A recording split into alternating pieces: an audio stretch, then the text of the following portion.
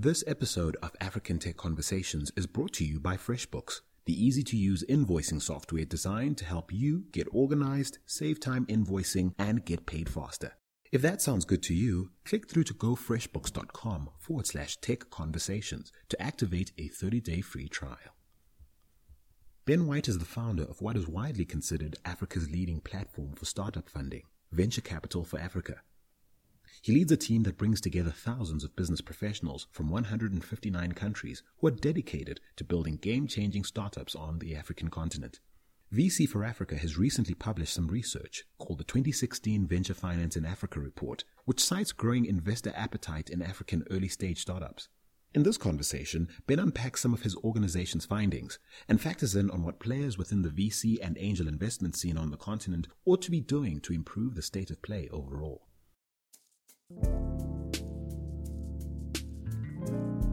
This is African Tech Conversations.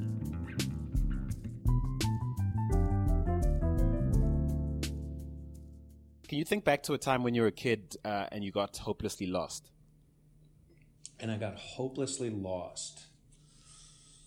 Growing up in Santa Fe, New Mexico, we would spend the weekend skiing up in the mountains.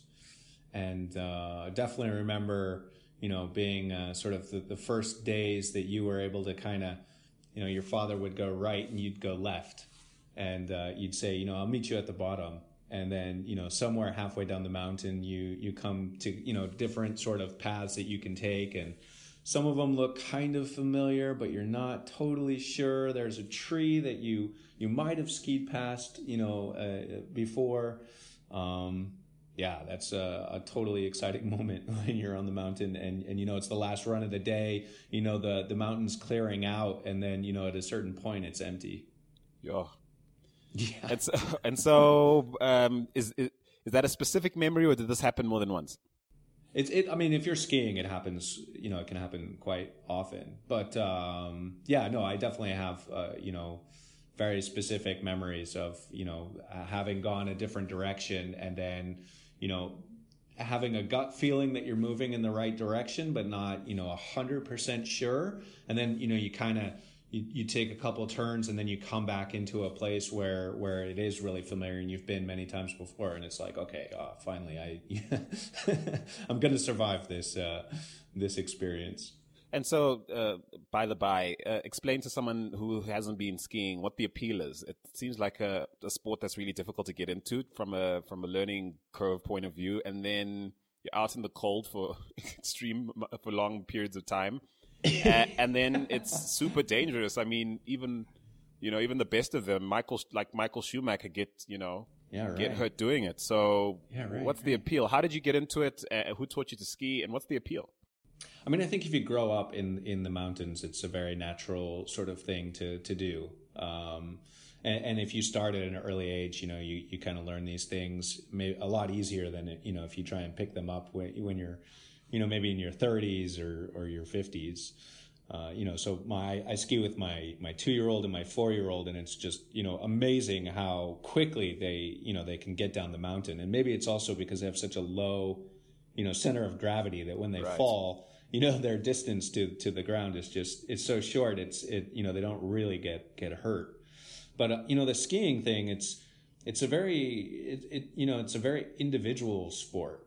Yeah. You're choosing your own path down the mountain and the snow, if you have really great snow, really soft snow, it's just a playground. It's just, bouncing around between trees and rocks and, really just trying to find your own way down the mountain. I think there are very few things that are actually as enjoyable as skiing. Would you say that's a metaphor for how you live life? The fact that it's an individual sport, finding your own way. I suppose there's a danger element as well that maybe keeps you interested. Maybe it's the opposite, right? Maybe it's because I have a family, VC for A is an organization and a network, and we're constantly, all day long engaging each other as professionals and colleagues and friends and family members. We're constantly relying on each other, depending on each other. And maybe, skiing is actually that sort of outlet to go back to yourself, to go back to, kind of a quiet place and really be on your own again, really be independent. And I think also when, skiing is really great because you also have all this time to think. So your mind really goes in all different kinds of places, and, you have a really kind of a unique chance to also reflect on, everything that's going on in your life, which is also really pretty important. Okay, so going back to the theme I started with, when is the last time you felt lost, speeding forward to today, in your role at VC for Africa? I think, sometimes you feel lost when you have the expectation that you're supposed to be somewhere, which also relates to, VC for Africa. In the sense that, when the whole initiative started, there wasn't really a plan. There wasn't necessarily an objective that was saying, we want to go somewhere, we want to achieve something, very specific. It was more of, there was a group of people who were coming together around an idea and just starting to collaborate and work together. And things have just sort of evolved organically over time. And I think, even now there's this, pressure to say, well, don't you have a destination? Isn't there a plan? Aren't you going somewhere really specific? And if you're not, making progress on that path, are you starting to feel lost? But, if you don't have those expectations, then it really doesn't matter. So I don't feel so lost. And so isn't that counterintuitive to, the rhetoric within, the startup space or within business, this idea that focus is king, that if you don't know where you're going, you'll never get there, and all those kind of things? Well, I think you can still have focus and you can still have, objectives, but in terms of, how you're going to get there, it doesn't necessarily have to be predefined. And there's so many different paths to reaching your objectives. And if you're sort of, flexible to that, then I think you're actually much better off as well. Right. So I believe you're half American, half Dutch. Is that right? Yeah, that's right. So American father and a Dutch mother. And you sound American. So which part of you is Dutch? Yeah, so I grew up. I was born in New Mexico. Born and raised, and really. Came to my grew up in New Mexico with both my parents, and then when I was 11, I moved to the Netherlands for a year. Afterwards, I went back to the U.S. and then, finished school, finished university, and then after university, I came back to the Netherlands. So now I think I've spent about half of my life in sort of the U.S. and half of my life living in the Netherlands. So I would say I'm somewhere, pretty close to the middle. Right. And how do you define being home? Yeah. At a certain point, if you're, away from a place long enough, even if you try to go back, you don't necessarily, it doesn't make sense, full sense. So I don't know if I necessarily feel at home here in the Netherlands or in the U.S. I think, the idea of home for me is really just much more centered around, where my family is. And sort of the home that we create as a family is, that for me, that's really my sense of home. And, where that home is doesn't really actually matter all that much. Yeah. You mentioned children, right? So are you married? You've got children. How old are they? Yeah, I've got two boys. So, 2-year-old and a 4-year-old. And, yeah, if I can get them out on the ski slopes, we're on it. And do they live in the Netherlands with you? Yeah. We live just here outside of Amsterdam. Right. So, the two places you're from, technically, right? So, Holland and New Mexico couldn't be more different, could they? They are pretty radically different. Yeah, absolutely. Dial back to being 11 years old and growing up in what's essentially a desert state and then discovering this pretty bright city or bright place that is Holland. You're right. They're completely different. New Mexico has a very small population, massive amount of space, huge nature. You can go anywhere, camping, fishing, hiking, skiing. So just beautiful, beautiful outdoors and very sort of rich history, with just sort of the music and the food. And it's a very interesting place. And it couldn't be more different from the Netherlands, which, is, 17 million people living in what is, some of the smallest square footage on the planet, most densely populated urban environment. So in New Mexico, you don't really have, cities, on the scale that you do here in Europe, but then also just sort of the density and just how old everything is, here in Europe, but then also just sort of how things are also organized and the level of infrastructure, just two very different things. And, so just from the geography, but also from the culture and the people, they're also very different. One of the things that I found living here, in the Amsterdam area, is that you're just much better connected to the rest of the world. We have Schiphol Airport, 20 minutes away, where, in a single flight, you can basically get to any corner of the planet.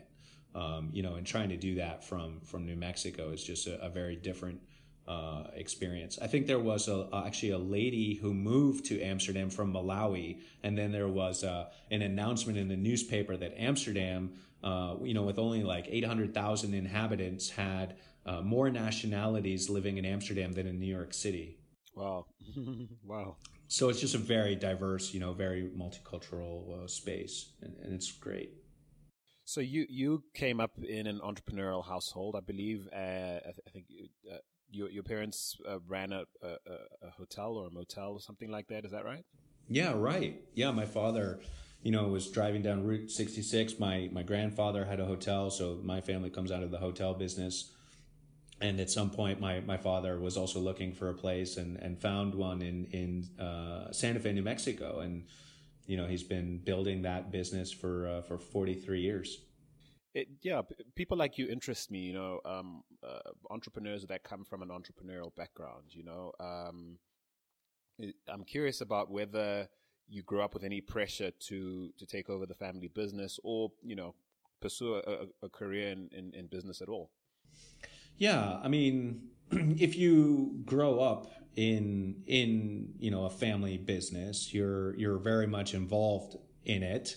It's also sort of the one thing that is constantly on the table for discussion. So you really are just constantly thinking as a family about the family business, and so that I think does a lot in terms of just your psychology and how you think about the world. And so I think it's very natural that, myself and also members of my family go on to start businesses. And certainly, going and studying, business at school, those were all sort of very natural steps for us to take. And it would be difficult to think of doing something other maybe than sort of choosing a more like business entrepreneurial route in life.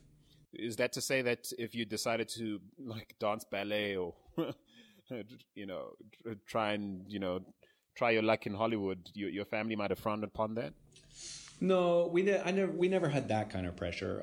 My sister, for example, is a midwife, and we couldn't be more sort of proud of what she's done. She's just graduated. She just passed her exams and is now, basically allowed to practice in the state of New Mexico. But, there is, again, also this discussion that at some point she might start her own clinic. So, even if you go and do your own thing, somehow that entrepreneurial mindedness or thinking, creeps into whatever you're doing. Right. Right. And so how many siblings were you growing up? So we're with the four of us, yeah. And where do you you feature? One sister and three brothers, and I'm the eldest. Oh, you're the firstborn? Yeah. Does that come with pressure? I don't know. I mean, you certainly have been around the longest, so you've seen the family, from, I remember things that, for example, my sister, who's the youngest, has only heard about. So there's a context there. And I think any sibling tries to be an example for the others, but if whether or not you succeed, that's another question. And how far apart are you in terms of siblings? In terms of age? In terms of age, yeah. We're about 2 years apart, each of us. Have you noticed any generational gaps between you guys? I'm fascinated. Look, I'm a millennial by the skin of my teeth. I think depending which measure you use, I'm either like 1 year in or 1 year out. Yeah. But it's fascinating to see how, in so many ways, I don't fit the stereotypical mold of being a millennial. In many ways, I do. And then looking back a few years, people who perhaps like 3 or 4 years younger than me could very well have been born technically in a different generation altogether because of the way they think and the way they assert themselves. Do you notice those kind of differences in your siblings? I think that the sort of the difference in time between us isn't so great. I don't have a feeling that my youngest sibling is living a very different life than I am. I would have to ask him or her. Yeah, they probably think you're like they would say something different. Yeah, like yeah, but, come on, I uncle. do think we are all sort of experiencing, the emergence of sort of new ways of thinking or doing things. I think there's this real sort of appetite within, within us, but also within the people that we know, to really try and do things that have meaning. And I think, the generation now is also a generation that has a lot of questions, and is not necessarily, satisfied with the way things are at the moment, and is, to some extent, interested in trying to figure out, can we do things a little bit differently, and what does that look like, and how do we go about doing that? So how did Africa feature so heavily in the career you would eventually build? So talk me through, finishing high school, what you studied at varsity, and then discovering this, what seems to be a passion for Africa. Yeah, I mean, it's not one of those things that you plan for. It's just something that rather, it happens. I went to Boston University to study. Did international, business and economics, and you graduate with a degree, and then you say, okay, well, there's no point in sticking around because I wanted to do something international. So, I got to go out and see the world.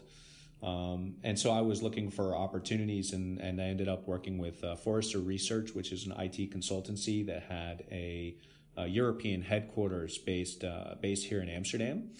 Worked for them, and then at some moment there was an opportunity to work with a production company based out of South Africa. I went and did that, and had an opportunity to work and travel in different countries across Africa, the Middle East, and Eastern Europe. Around that time, you could see that mobile and internet were starting to really become exciting. That was when we had, Mo Ibrahim and the Celtel story, where Celtel eventually went on to be acquired, in the top 100 executives at the organization, became millionaires. And what a lot of people don't know is that the Celtel headquarters was actually based also out of Amsterdam. And a lot of the people that were involved were actually, people living in the Amsterdam area. And there was a lot of Dutch money involved in the Celtel, in the Celtel story. So there was a network here of people who were, sort of very active in the African venture space at a very sort of early stage. And it was something I also wanted to be a part of. And so I found a small group of individuals working on something called Africa Interactive. We launched a news platform called AfricanNews.com. We built out a network of reporters, photographers, and filmmakers, about 4,000 individuals across the African continent. And, the thesis there was to say, why do we have to fly in media talent to tell African stories when there is so much talent across the continent that is in a better position to tell these stories from a local perspective? And so what's the model for that? What was the model for that? Were you packaging content to sell on to to news networks or other platforms, or was it? So we had africannews.com, which was our own channel, which is now part of Euronews. But then also, basically creating content under contract. So, doing stories for media, but also doing, mini documentaries or video work for clients. We set up, production offices in Ghana and in Kenya, and then had an office in Amsterdam. And the company is still going. But at a certain point, for me, I was the commercial director there. I was also, sort of thinking that this was really exciting. This was probably the beginning of a lot more to come. Also sort of, recognizing that there are so many, individual talents, sort of founders emerging in all of these different urban centers across the African continent. I was also really curious to take a step back and just really try and understand, what are their ideas? What do they want to build? How do they see the future? What do they see as the opportunities or the challenges? And is there, basically an opportunity to really start creating and building sort of, African born solutions? And so I actually quit my job and I went to the University of Amsterdam, and with a group of researchers, we established a partnership with the Makerere University in Kampala, Uganda. And I think I did what might be the first, if not the only, ethnographic research study on the emergence of software cultures in and around Kampala, Uganda. So basically spending, hundreds, thousands of hours just, hanging out with developers and with, entrepreneurs in and around Kampala, and just really trying to understand, how they're looking at the world and what they wanted to build. And what were you hoping to find? Or I suppose good research doesn't preempt findings as such, but what were you hoping to find? You could have carried this. You could have carried out this research anywhere in the world. I mean, you could have gone to Silicon Valley and discovered, I suppose, granted, that was a more well-researched space. But, I mean, why Africa? What had you seen that made you think, hey, and why specifically software and tech? Well, so, I think the timing is quite unique because, basically you're talking about a continent of over 1 billion people who, fair to say that within one generation is connected to, mobile and internet. It's such a significant population being connected in such a short space of time. It's a radical, just a radical moment in history. And ethnography is something I discovered is really interesting because you're not actually looking for anything. You're just observing. You're just trying to capture basically what's happening at a certain point in history. But certainly, for me personally, I was really eager to understand, sort of taking into account how many young people there are, living in different African cities, just really trying to understand, of this group of people, are there entrepreneurs out there, and what are they working on, and what are they building, and how exciting is this going to be? And, coming back from Uganda, I couldn't have been more sort of convinced that this thing was just, this was it. This was going to be huge. This was seriously important. So I don't know how intentional it's been for you for you personally, and indeed VC for Africa as an organization, to position as essentially the face of the venture capital scene on the continent to the rest of the world. I don't know if that's been an intentional part of you guys branding yourself, or you branding yourself as such. But I suppose you probably have been asked this before. What makes you the right person to represent that scene? Yeah, I mean, Ben White from New Mexico. It's random for sure. But there was a specific moment, a specific opportunity actually, where the Dutch Development Bank, the head of the private equity Africa desk, asked me if I would travel with him to the AVCA, to the African Venture Capital Association meeting in Dakar, Senegal. And I went with him, and he really asked me to kind of study what was there, and what you could see is that you had a microfinance industry, and you had a private equity industry, but there was no venture capital. And so the first step was to say, okay, should there be a venture capital industry? Should there be a venture capital network and community and infrastructure and ecosystem? And so you call yourself VC for Africa. I think part of that was also because, if we were bringing together a group of individuals who were, pooling, their network, their expertise, and their capital, we needed to make that available. And so, by also calling yourself VC for Africa, you make yourself easier for entrepreneurs to find. They go online and they're looking for money. They're looking for investors. They're looking for support. And so they find VC for Africa. Is this specific to the tech and innovation space, or was the gap you saw in terms of a dearth of venture capital in general for all kinds of projects? Yeah, I mean, it's in general, right? It's for all kinds of projects. It goes way beyond tech. But I think if understanding investors, it's also about, the potential for something to scale. And so most of it is technology related, because technology is just such a great scaler. But it doesn't have to be technology, specifically. It can also be a disruptive business model. It can be a new way of delivering healthcare or education, and technology will or will not have a role to play in making that model successful. Cool. So I believe you were recently back from the Africa Tech Conference in Paris. Is that right? Yeah, right. How did that go? Just drop some highlights for us. Yeah, I mean, I've been seeing this a lot lately. I was at the first Africa conference that was hosted in Silicon Valley. We had an event at the beginning of the year in London. We have another one next week in London, the African Technology Business Week.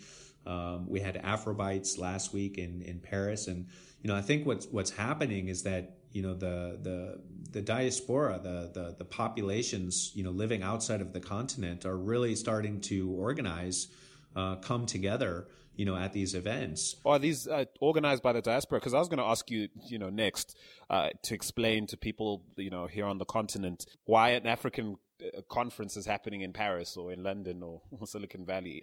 Right. But so all four of the events I just listed are organized by diaspora. I see. And I think, for them, they're really just trying to put Africa on the map, put Africa on the agenda.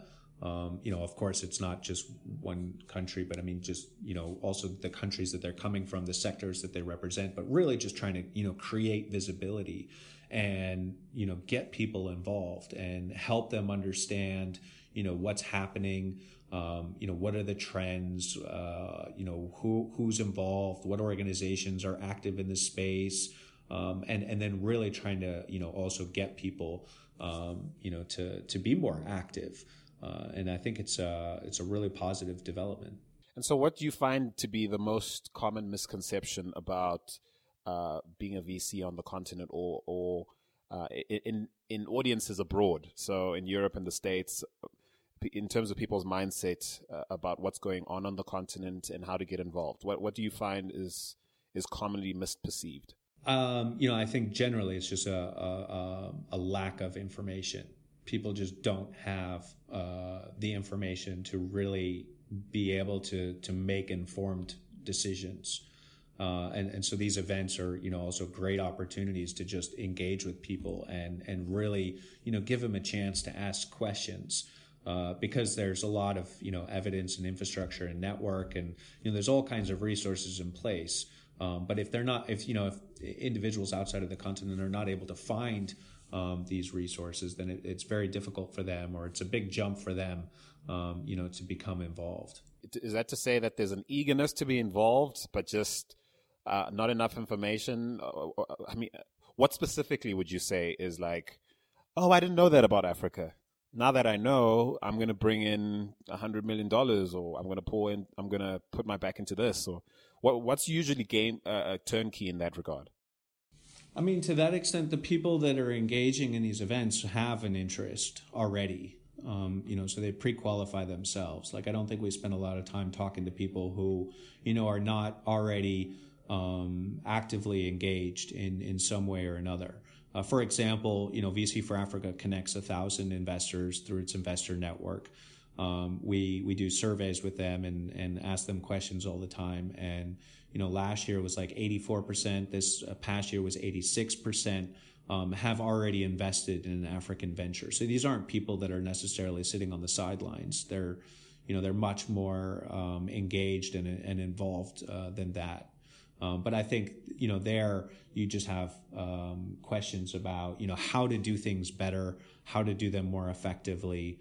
And then certainly from an investor perspective, depending on what kind of investor you are, what kind of capital you're representing, there's all kinds of questions. I suppose the reason I'd ask is because as a journalist that, presents the African Tech Roundup, I'd be interested to know what sort of information we are or aren't passing along to make those kind of decisions that much easier. Yeah, I mean, I do think that people are, they're looking for great companies that are, not ideas, but that are well, sort of established, up and running, and are really, posting promising numbers. But they're also looking for partners. They're also looking for people that they can work with. So I think, in trying to make things, happen in some of these different markets, it's very difficult to do it if you're sort of, flying solo. You need to have, the right connections and the right people involved for something to make sense. And so that's where, there's a huge amount of work in terms of just trying to help people expand their professional networks, build their Rolodex of trusted contacts, because, the more we do that, the easier it is to start connecting the dots on opportunities. And so I've spoken to, several VCs and one of the prevailing themes seems to be Africa has a lot of great ideas, but not that many investable concepts. Do you think that's an accurate assessment of the startup scene on the continent? Lots of promise, but perhaps not at the right scale. One of the challenges for sure is, depending on who the investor is again. But I mean, if you're running a VC fund, there's a certain economics to it that only allows you to, invest in deals that are already at a certain size. And so that's where the challenge is that there are not enough deals at the size that established investors like to invest. And so the question there is, how do we grow the pipeline? How do we build the base of ventures, but then work with that pool of talent to help them scale those enterprises? That is really needed to have a pipeline in place for, a thriving, venture capital industry. And there as well, I think a lot of our work, maybe in the last 2 to 3 years has actually been focused on, trying to build up the angel investing scene across the continent. Really this idea that, the continent has the money. It's not a lack of resources per se. It's more a question of how do we get the resources that, in some extent might be, stored in a Swiss bank account. How do we get that money to actually be invested locally? So really engaging with business professionals, who are also, I think, increasingly realizing that there are great opportunities in their own market and are starting to think about, how can I, leverage and use sort of the experiences and the expertise and the network that I've built up over my professional career with maybe a little bit of the extra money that I have, how can I invest that into this next generation? And that's a really, I think, exciting development because, as these business professionals become involved with these young companies, they're really, the potential is that they really do a lot to help professionalize the businesses. They say, I want to see your quarterly reports. I want to see your financials. I want to see your documentation. How are you thinking about this? How are you thinking about that? I want to see improvements in your human resources.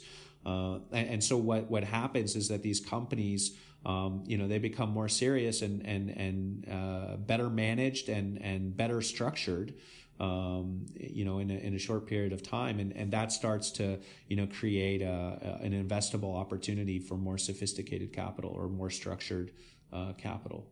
Do you think startup founders on the continent are looking too far for investment or for the kind of support they might need to get themselves to that level of investability? I mean, I would say that there are no shortcuts, and a lot of times, people are trying to jump steps. It's not wrong, right? I mean, there's not a lot of patience. And maybe that patience comes from a realization that we don't have a lot of time. But at the same time, it is done in a way that you are not able to skip steps. And so this is really a relational business. This is things are done on referral. Things are done through, trusted intermediaries and contacts. And it takes time to build that network. So when entrepreneurs, approach me, like if I get a founder who approaches me and says, I have 1 month to raise $600,000 US, I cringe a bit and say, yeah, I understand that you would really like to have that kind of investment. But it doesn't just happen like that. Entrepreneurs have to really start locally. They have to start with, the people sitting next to them.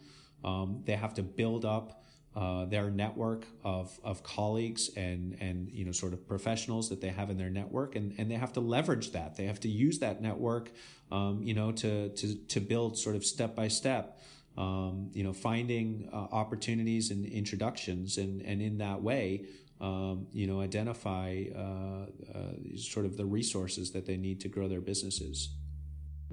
We're taking a quick break to remind you of FreshBooks' pretty awesome offer to you, a listener of the African Tech Conversations podcast. They're offering a 30-day free trial to let you try out their service. Now, if you'd like to get organized, save time invoicing, and get paid faster, click through to gofreshbooks.com/tech conversations and put them to the test. And so there's popular sentiment on the, across the continent that holds that there are a number of people who might be interested in investing in the continent's startup scene, but that those people or individuals or organizations might not be terribly invested in the long-term well-being of the continent at large, and therefore just here to profiteer and not really care about, the people. What would you say to people who hold that view? Yeah, I mean, I think it's it's unrealistic to expect otherwise to some extent. The idea that the capital or the solutions exist outside of the continent, I don't really believe that. I think it's actually locally. It starts local. And also, I don't think that really any resources or capital outside of the continent can really engage until things are being structured locally. That's really the channel that allows this capital to come into the market. So is that you throwing the ball back in those people's court, going, listen, guys, get organized. Don't expect outsiders to do what you ought to be doing for yourselves. Is that pretty much what you're saying? Absolutely. I mean, I don't think that there are foreign investors that are going to sort of come in and save the day, and investors are they have a business model, so they're trying to make money, and that's what drives them, and that's what drives their decision making. So they're not interested necessarily in financing the development of an ecosystem or helping to build up infrastructure. I mean, certainly their involvement can have a positive spin-off, but it's not their job to, organize the community and the network and, to really invest in the training and the learning and, sort of all these other things that are needed. And that's only going to be done when people within the community stand up and really take the initiative to do that for themselves. I take it the African Business Angels Network would be an example of that happening? I think it's an exciting initiative where you have angel networks that are emerging, in Egypt and Kenya, South Africa, Nigeria, Cameroon, Ghana, Ivory Coast, and a number of other countries. And then having these networks actually connect to one another, through an intermediary like ABAN, the African Business Angels Network, where they can really start to exchange knowledge and experiences and models, but they can also start to, syndicate and federate deals across networks. And they can also interlink with, established networks in the Middle East and Europe and the U.S. So I really think this is, where we start to build, very important connections that definitely help in terms of better linking, opportunities with, and the supply and the demand. And so what's the business model at VC for Africa? I imagine you guys aren't in this for your health. So it started as a volunteer-led initiative. We actually had a group of volunteers that were running VC for Africa from 2007 until 2010. But then it was around that period that, we had so many members who were trying to do things. It was just very difficult to do it, with a volunteer-led effort. And so at that point, my co-founder, Bill Zimmerman, and I decided to build VC4A. It was VC4Africa.biz. So it was basically our second generational platform. We built and we launched that. And then we kind of came to this realization that, okay, there's this network, there's a platform. Whether we like it or not, we actually need to, put together an organization, to run this professionally. And so we did that in 2010. But VC for Africa now has 30,000 members in 159 countries. There's 5,000 early stage businesses. So between, anywhere between, say they need 10,000 or 2 million. So there's about 5,000 enterprises, active in 46 African markets. And then there's about 1,000 investors that are part of the VC for Africa investor network. And we have basically two business models. So everything on VC for Africa is essentially, we operate with a freemium. So everything is free in the first degree. But investors, they can pay for a subscription, a monthly subscription service, our premium account, where they can set up a custom dashboard and set up alerts and really drill down into the things that match their investing criteria. And then at the same time, VC for Africa is asked to support a lot of programs where, we'll be approached by an organization that says, hey, can we maybe work with VC for Africa in establishing this new initiative? Would you be able to, help, rally some of the members around this event or around this acceleration program that we're running? And so then VC for Africa is contracted for support. So in those two ways, we're working to build VC for Africa as a sustainable initiative, so that there's really a world-class, robust platform and resource for starting entrepreneurs. Right, and you guys recently put out a report that suggests that there seems to be a growing appetite for investment in early stage startups in Africa. Tell me a bit about that report. I mean, our thesis and sort of our core belief is that, entrepreneurs are rock stars.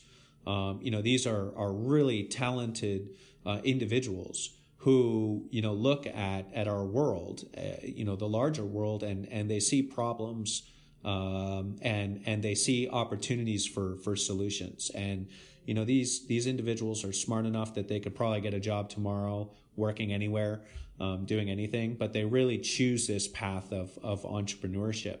And to some extent, they're the engine of development. They have the potential to create not only meaningful, services and tools, but they're also building companies that, need to employ people.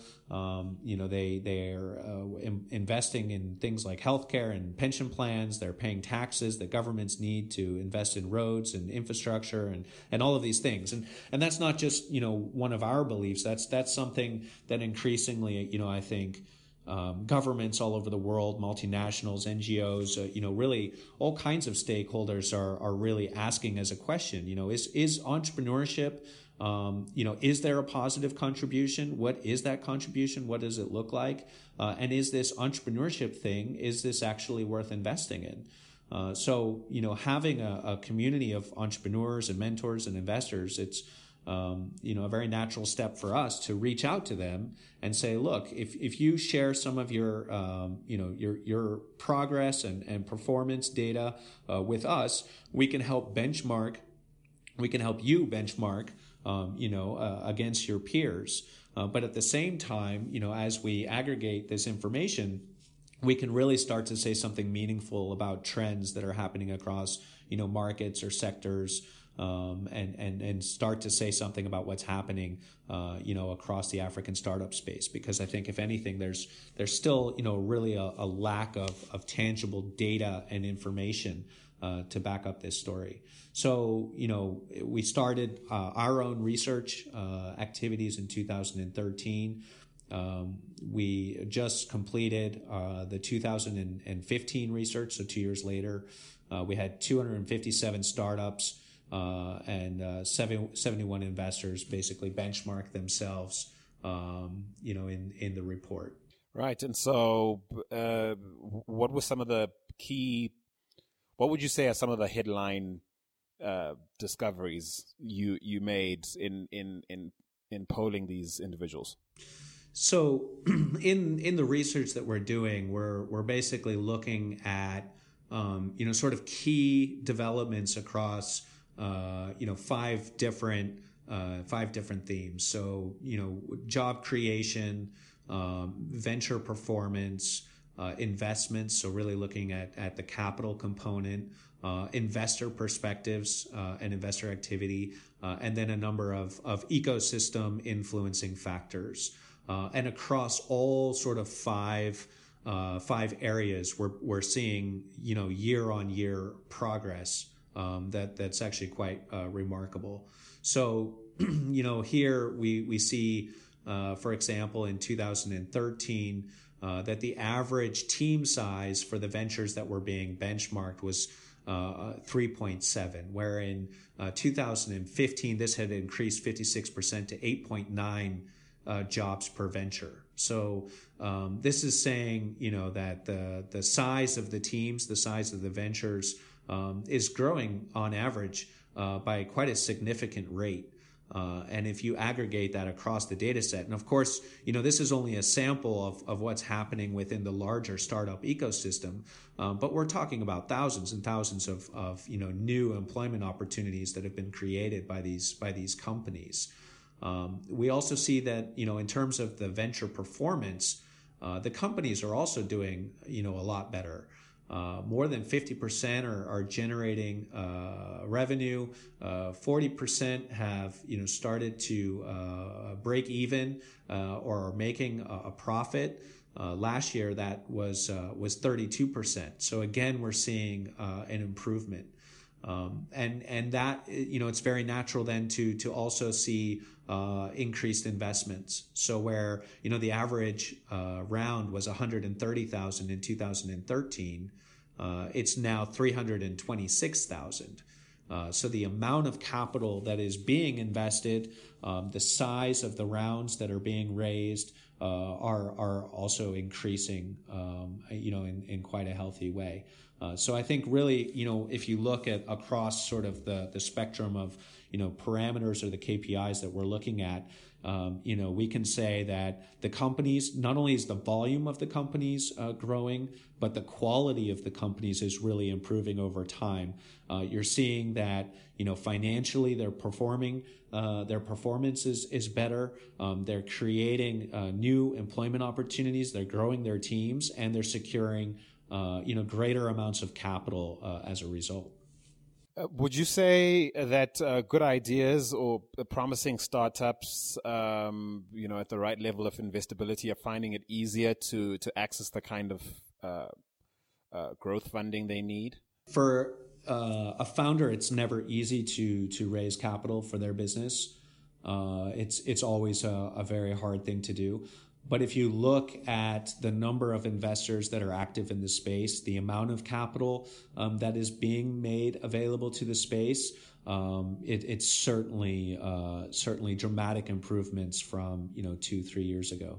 And so, what advice would you give to startup founders on the continent in terms of being part of the wave you've described? I know you've touched on it. You touched on some of the some ideas earlier on, but what are some of the key things that a startup founder on the continent right now ought to know about preparing themselves for investment? Yeah, I mean, there's different types of capital, and each type of capital is specific to a type of business. So for founders out there, it's also really understanding what's the business that I'm building, and in how far is the enterprise supposed to scale, and in how far do I actually require support in order to do that.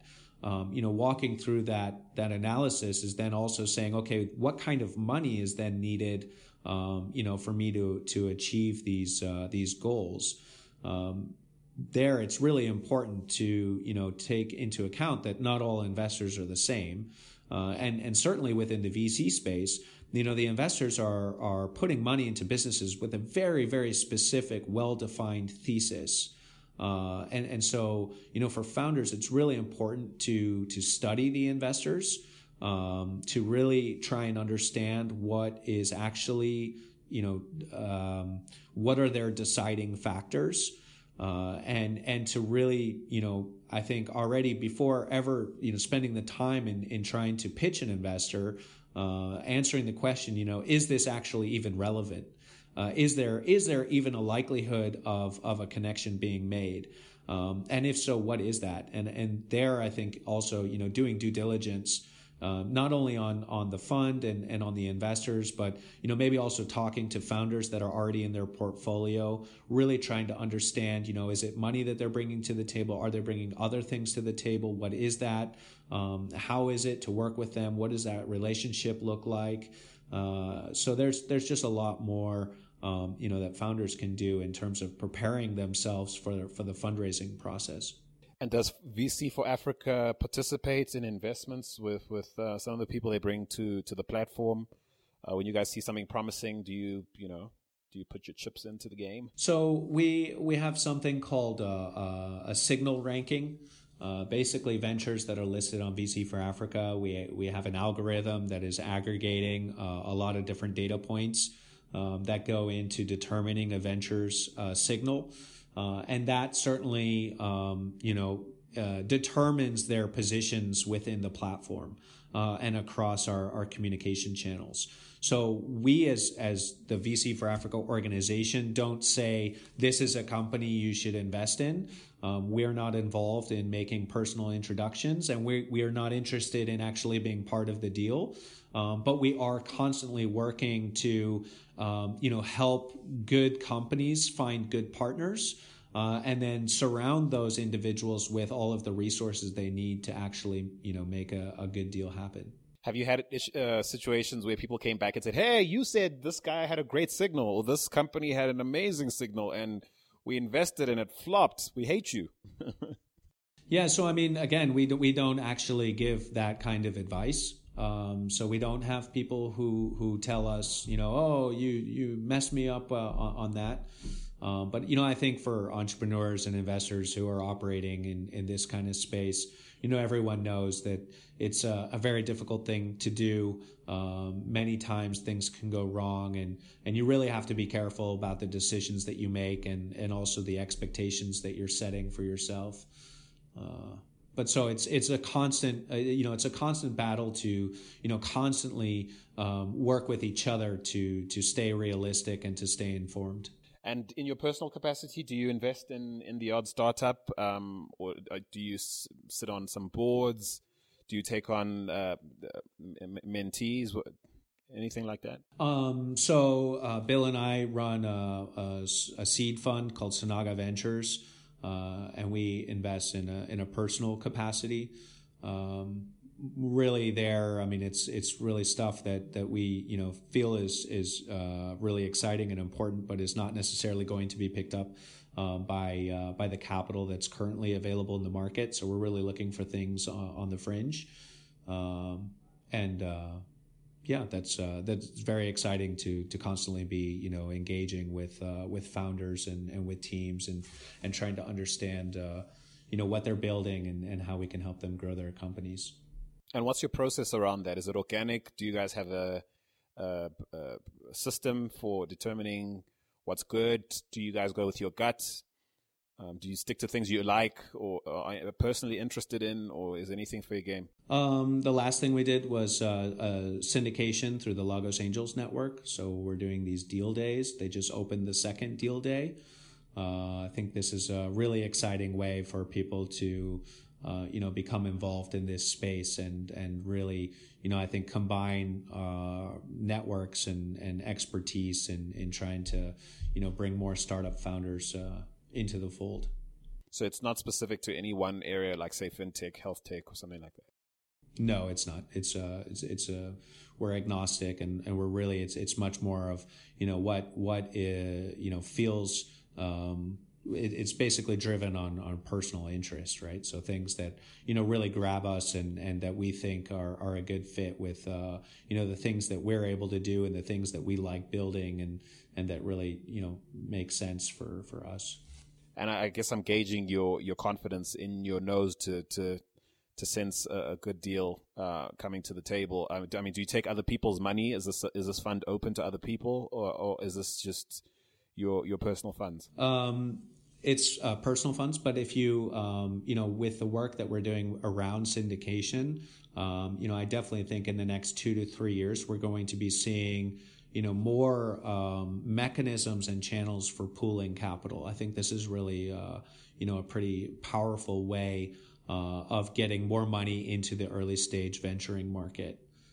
So that's definitely something that we support with the Lagos Angels. But then I think we'll also be trying to see that expand into other markets on the continent. There's this huge debate, ongoing debate about what a startup is in terms of definition. Is it, in terms of size, scalability, all that? People like to banter back and forth. There's also a similar debate in terms of determining what qualifies someone to be a VC. So in your context, in the context of your organization, in the work you do, as an angel investor, etc., at what level can I safely don the title of VC versus say angel investor? Yeah, I mean, I think the sort of the critical difference is that, a VC is investing professionally and is to some extent hired as a manager of someone else's money. Right. So, they certainly, they're supposed to have, some of their own capital in the model that they're managing. But, in most cases, they're really, the bulk of the money is actually coming from somebody else. And so that's a really important thing to understand. And then, in terms of the size of the fund that they're managing, that will have all kinds of implications for the kinds of deals that they're looking for and that they're investing in. This is very different than, the sort of the angel space where it's really individuals who are acting independently. To some extent, a lot of angels are not necessarily, textbook rich. They're just, business professionals, people who already have, established a career, are really, looking for ways to kind of give back to the next generation. They're doing it because they think it's important, but also because it's fun and they enjoy it. They're not necessarily making decisions purely for financial reasons. They're also doing it, for, maybe personal affinity or, personal motivations. And so certainly it's this, we call it mentor capital. It's this combination of, trying to be involved and help founders build meaningful companies, but then also providing, that sort of early stage capital support that, no sort of sophisticated or institutional investor would be able to provide. So it's not one or the other. It's, I think, angels come at an earlier point in the venture life cycle, and certainly there's this bridge to build between the angel and the VC markets. Right. Okay, then. So it's all downhill from here. All right. Yeah. So being well traveled, I thought we might end off with some travel related questions. Okay. In terms of all the places you've traveled around the world, where would you say, which country would you say had the best food? It would be nice if it was an African country. Hint, hint, nudge, nudge. No pressure. Seriously, I certainly, I'm a stickler for ekwang, which I can get with my friends at Active Spaces in Cameroon. I think the first time I had ekwang, my mind was blown, and it's a phenomenal dish. Thank you so much for keeping it on the continent, sir. I also miss my green chilies from northern New Mexico.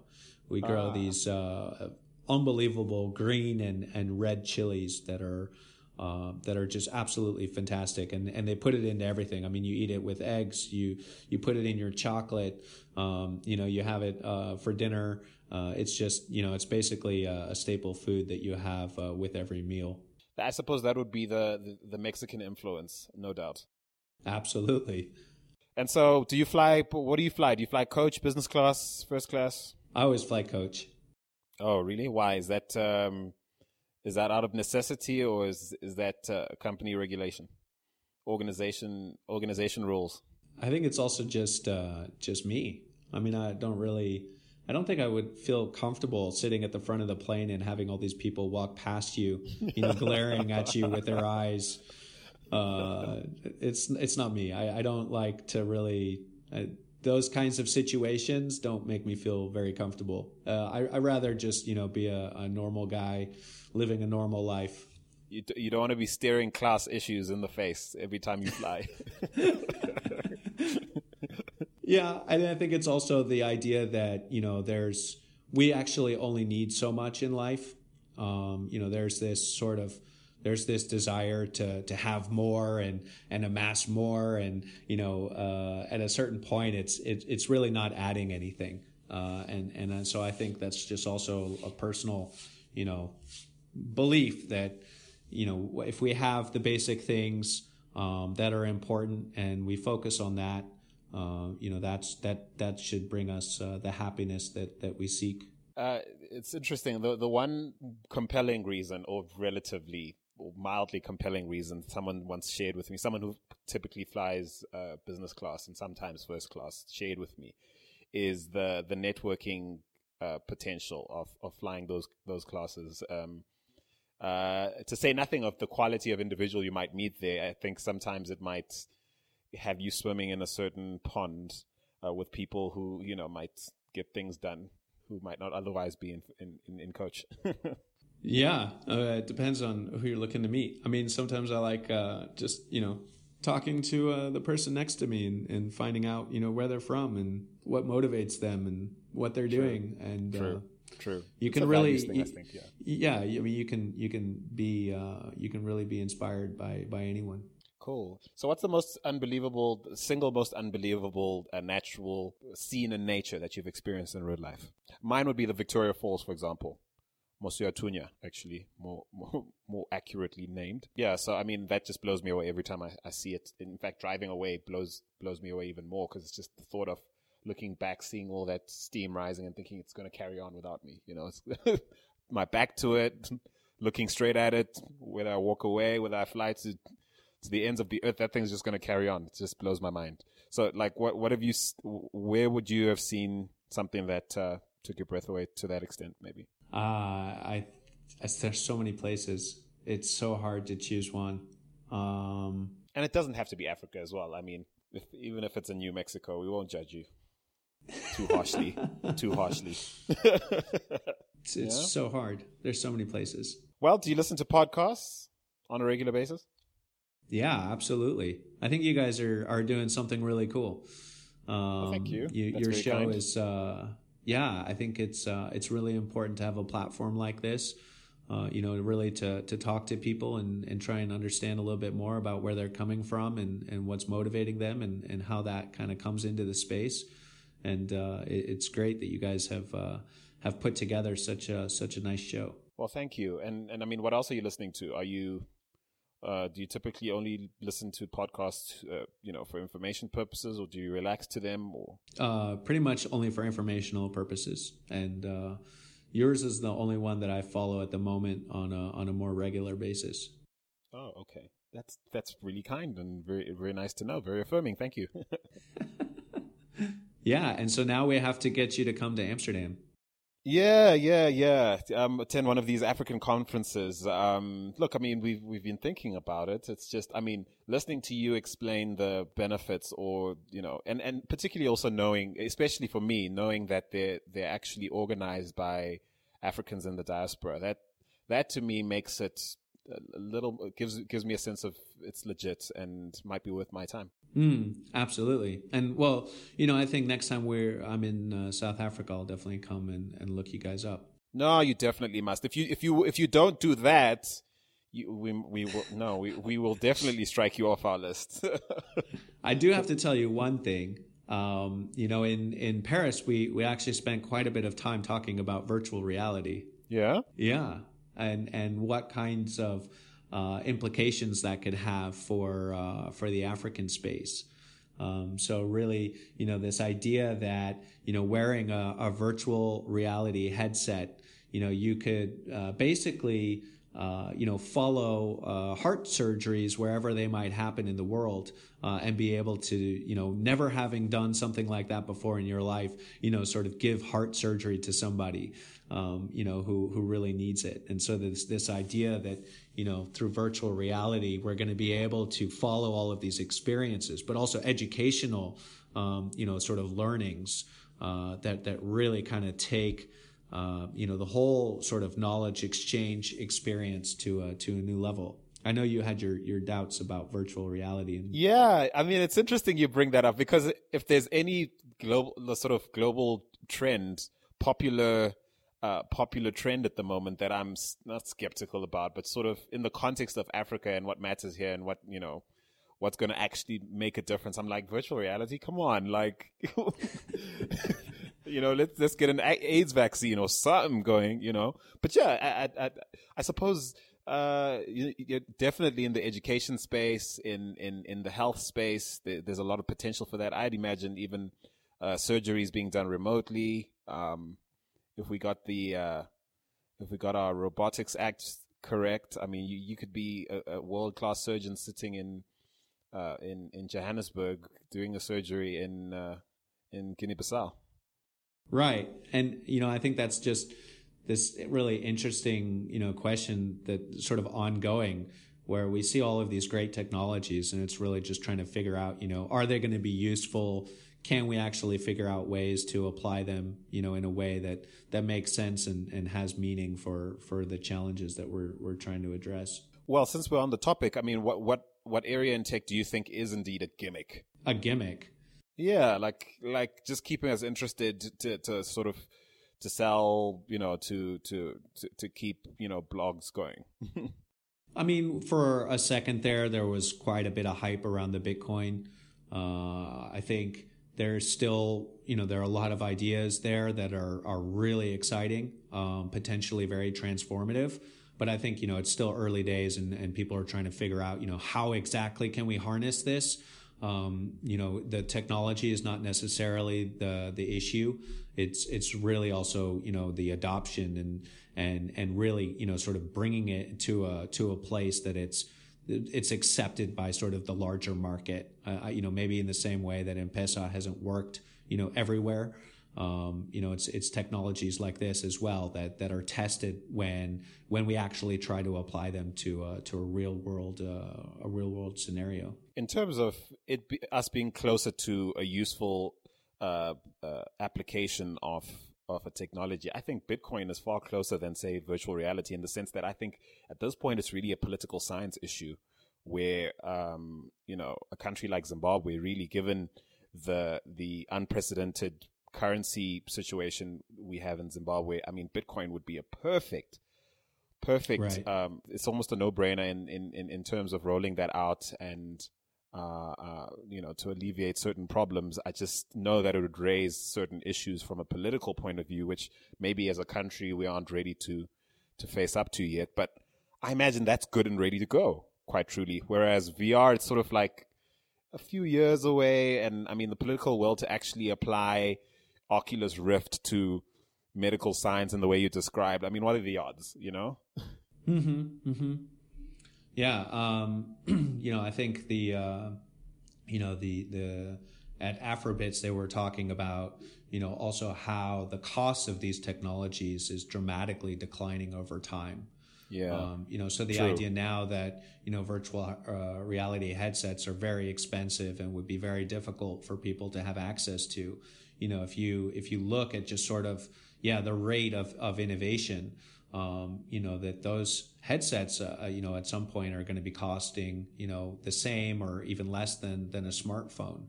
And so then it becomes, if you have a connection, in certain use cases, it becomes a viable, a viable technology. So the race is on. We're going to see. I mean, that's what's so exciting about, being in this space is things are happening so fast. Just the ideas that people have and how they're, testing, their application. It's really exciting to see what's happening and what's going to be happening in the next 5 years. That's true. And I suppose I'm inherently an anti-hype beast, so I really shouldn't diminish. I shouldn't diminish promise of the promise of innovation, because I just can't stand the notion that it puts me in the same sort of basket as the Comic-Con kids. But look, here we go. So this is the last question I have for you. Is there a question I haven't asked that you wished I had? Maybe just two things from the research that we've done recently, which are quite interesting. Yeah. We found that it's 26.9% of the founders that benchmarked in the latest round are female founders. I actually went online to see if that was a lot or a little. And looking at Crunchbase, for example, I found that in New York City it's 21%, and in San Francisco it's 16%. So that would suggest that the participation of female founders is maybe higher than in other parts of the world. It's also interesting because in the Aban network, there are more women investors involved than when we compare ourselves to counterparts in Europe. So that's certainly something interesting. Another insight that we got is 91.7% of the founders have a university degree level of education or higher. So, really, this is, I think, also coming back to our expectations, where people say, look, we have, so many young people on the continent. Can we just, turn them all into founders? And I think that's also, a false expectation, because if you look at the individuals who are actually building these companies, it's probably fair to say that they're coming from a middle class background, that they have some kind of initial finances available to them, and they have access to quality education, and only with some of those ingredients, are they actually in a position to take this kind of risk and to make this kind of investment into building a scalable venture. So if we want to see more startup founders, then we're going to have to, look at the resources and see, and how far those are actually available to people. That's very interesting. We're doing well, or relatively well. I shouldn't say well, because we're not doing well until we're totally representative, but certainly doing well, better than other parts of the world in terms of women. And both an interesting, heartening and disheartening at the same time. The idea that education and access are such key, and access to it are such key determinants to startup success. I suppose it's disheartening when you consider how poorly we're doing in terms of just how many Africans are getting the kind of education that will bring them to that level. But interesting nonetheless. Yeah, absolutely. There's plenty of work still to be done. That's for sure. Absolutely. Well, it's been an absolute pleasure chatting with you. Thank you so much, Ben. Oh, I accidentally didn't hit the record button. No, you're joking. I am. Oh my gosh. Oh my word. That would have been ridiculous. Oh my word. Thank you for listening to African Tech Conversations.